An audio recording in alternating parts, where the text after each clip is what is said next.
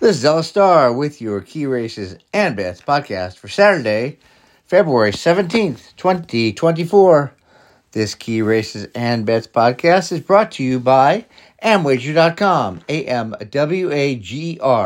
Amwager.com is a great legal online wagering website with great betting tools and perks. Amwager.com is legal for residents of most states and covers most tracks in North America as well as many around the world. Check it out. Amwager.com. You can also get the written version of this podcast, the Key Races and Bets blog, free at Amwager.com by clicking on How to Bet and Ella Star's blog.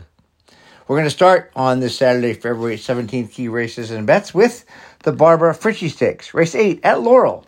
It's a grade 3 stakes with a post time of 4:02 Eastern. The top contenders are Last Leaf, Disco Ebo, and Intrepid Daydream. Last Leaf didn't win her last race like Disco Ebo, nor was her last race a stakes race like Intrepid Daydream. So I'll start with her because she may go to post at the highest odds of the three contenders. Last Leaf ships in from Kentucky off a very strong second place effort by a neck, and although she hasn't won more than the year, she has been competitive, finishing no worse than third in her last 8 races in a row, including 4 stakes tries. She hasn't run 7 furlongs in a long time, but when running the distance in the summer of 2022, Last Leaf won a pair of stakes races in Florida and Kentucky, and with just modest improvement off that most recent effort, with the highest last race Equibase speed figure in the field of 96, Last Leaf can win. Disco Ebo loves to win with 10 wins in 20 races, including the last time she ran this 7 furlong distance. Jockey Pennington has been aboard for her last 7 races, including 5 wins, and the 100 Equibase speed figure she put forth just 2 races before her last at this distance make Disco Ebo a top contender, particularly as she is likely to go for the lead from the start, and the 3 horses inside of her in the gate have no early speed, so Disco Ebo could get an easy lead and prove tough to catch. Intrepid Daydream has won nearly half of her 15 career starts, 7 to be exact, including 2 at Laurel. One of those was the Maryland Millions Distaff in October at this 7 furlong distance, and she earned a strong 104 Equibase speed figure in that race. Although Intrepid Daydream finished 4th in her most recent race, it was a tougher race, a grade 2 stakes, and it was in Florida. So the change back to Laurel on the drop-in class to this grade 3 level could be all Intrepid Daydream needs to get back into the winner's circle. For the second spot on some exacta tickets and third spot on trifecta tickets, we should consider Apple Picker and Bluefeld. In the Barbara Fritchie, race 8 at Laurel, post 4:02 Eastern, Saturday, February 17th, these 3 fillies I talked about first, Last Leaf, Disco Ebo, and Intrepid Daydream, stand out against the rest. I think if you ran the race 100 times, all 3 would win about 80% or a little more, and that makes their fair odds about 5-2. So we should consider win bets on 1 or 2 of the 3, Last Leaf, Disco Ebo, and Intrepid Daydream, the 2 or 1 that go off at the highest odds, as long as 5-2 or more. If the opportunity presents itself to bet more than 1 horse, we should consider Dutching the race, which means Dutching the win bet, which means to prorate the wagers for the best value. It's a quite useful tool, and there's a free Dutching tool at Amwager.com, which I use all the time, in which you enter the amount you want to win, and all the math is done for you, helping you gain the best edge possible when betting more than 1 horse to win. For the exacta, I want to play a couple of exactas here. We want to box Last Leaf, Disco Ebo, and Intrepid Daydream. Then we want to play Last Leaf, Disco Ebo, Intrepid Daydream over Last Leaf, Disco Ebo, Intrepid Daydream, and add Apple Picker and Bluefeld. Then we'll play some doubles with race 8 and 9. In race 8, we'll play the double of Last Leaf, Disco Ebo, and Intrepid Daydream. And in race 9, we're going to use Post Time, Nimitz Class, and 7's 11. Moving on to race 9 at Laurel. On Saturday, February 17th, on this week's Key Races and Bets.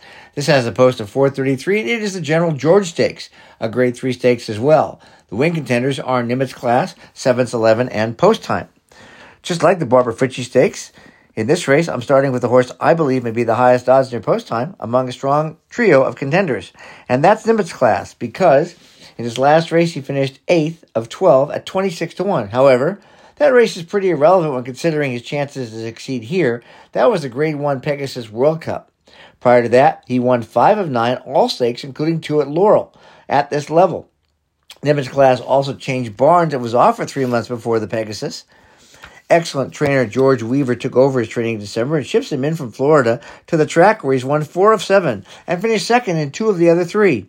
Jockey Toledo is up for 5 wins in a row last year, as a matter of fact, and gets back on board. And if Nimitz Class runs back to any of the races prior to the Pegasus, he can certainly win. 7's 11 also loves Laurel with 6 wins in 12 starts. He's 4 for 4 at the 7 furlong trip.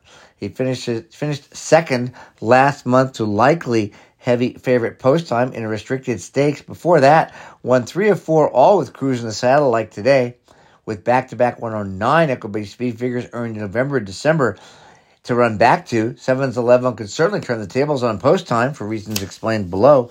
And if Nimitz Class runs back to his best effort, we could see a heck of a stretch battle here. Post Time is likely to be the prohibitive favorite, just as he was last month in the restricted Jennings Stakes when set off at 3-5.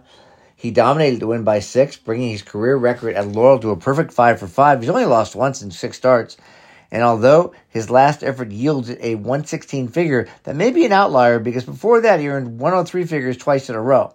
As such, although Post Time is a contender to win, he's not the standout suggested by his low odds, and even though he must be used on double, pick 3, and pick 4 tickets including this race, for win bets and exactas, both Nimitz Class and 7's 11 offer better value.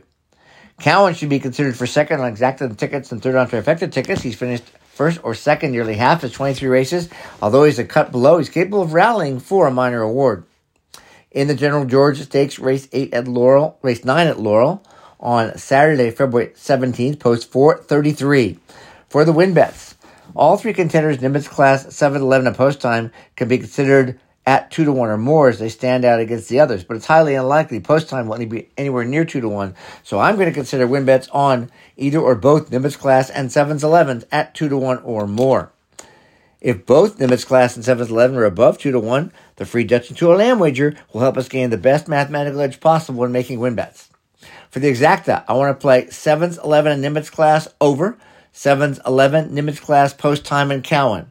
Even though I think Post Time can win, I'm not going to use him on the win side because it's not to our advantage to cash a very low-priced exacta. So it's going to be 7's 11 and Nimitz Class over, 7's 11, Nimitz Class, Post Time, and Cowan. Moving on to the other great race on the day. This is down at Gulfstream on Saturday, February 17th. It is the Royal Delta Stakes, race 11, Post Time 5:07. The top win contenders are Tizzy in the Sky, Yuki, and Opus 42. Tizzy in the Sky and Yuki both have good tactical speed. With the 3 horses inside of him in the gate having no desire to lead, they should break first and second, and it's unlikely they're going to battle and go too fast early. So I think both are going to have enough left to be around late stages. I'll give Tizzy in the Sky the slightest of preference as she comes back from 2-month layoff and gets Irad Ortiz Jr. for Todd Pletcher. Ortiz Jr. rode her to her last win in October in New York, where she was eased up late after drawing off a 9 3/4 lengths and earned a 105 equibase speed figure. 1 month later, she nearly won the turn back the alarm stakes with the 107 figure, missing by a neck on the wire to a very good horse at Interstate Daydream. Tizzy in the Sky has good recent workouts, actually exceptional, returning to a 2-turn race off that runner-up effort in the 1-turn Grade 3 Go for One gives her a big chance to return to winning form. Yuki is another tough competitor, having imported from South America last summer, then was stretching out to a rout in her second U.S. start, winning 2 of 3, including a stakes in September. She didn't finish in her most recent race in November, but she's been given 3 months off and is working well. The fact that she comes back in a stake means that her connections are very high on Yuki, and her South American figures of 102 and 104, if repeated, put her squarely in the hunt for a top spot if she runs back those races, which seems possible. Opus 42 won her first start of the year 5 weeks ago at Tampa at this distance. It was the wayward last stakes, and she rallied strongly from 5th of 6 to get up near the wire. Danny Centeno comes over from Tampa to ride and has been aboard Opus 42 for all 4 of her career wins. She's likely to take up a stalking trip behind Tizzy in the Sky and Yuki, and if she runs back to her September effort at the distance with a 98 figure, Opus 42 could be right there at the wire, ending up in the exacta for the 9th time in her 12th career start at the least. In the Royal Delta Stakes, race 11 at Gulfstream, Post Time 5:07 on Saturday, February 17th, we should consider win bets on Tizzy in the Sky at 2-1 and win bets on Yuki and Opus 42 at 5-2 or more. We might be betting 2 of these 3 if the odds are right, and if so, we should use Dutching tool like the one in Amwager.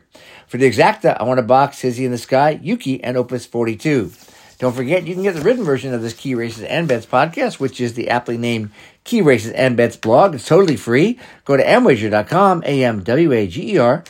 Click on How to Bet and All Stars blog. While you're there, if you're not a member, look around. You'll be happy you did. Thanks so much for listening. We'll talk to you next week.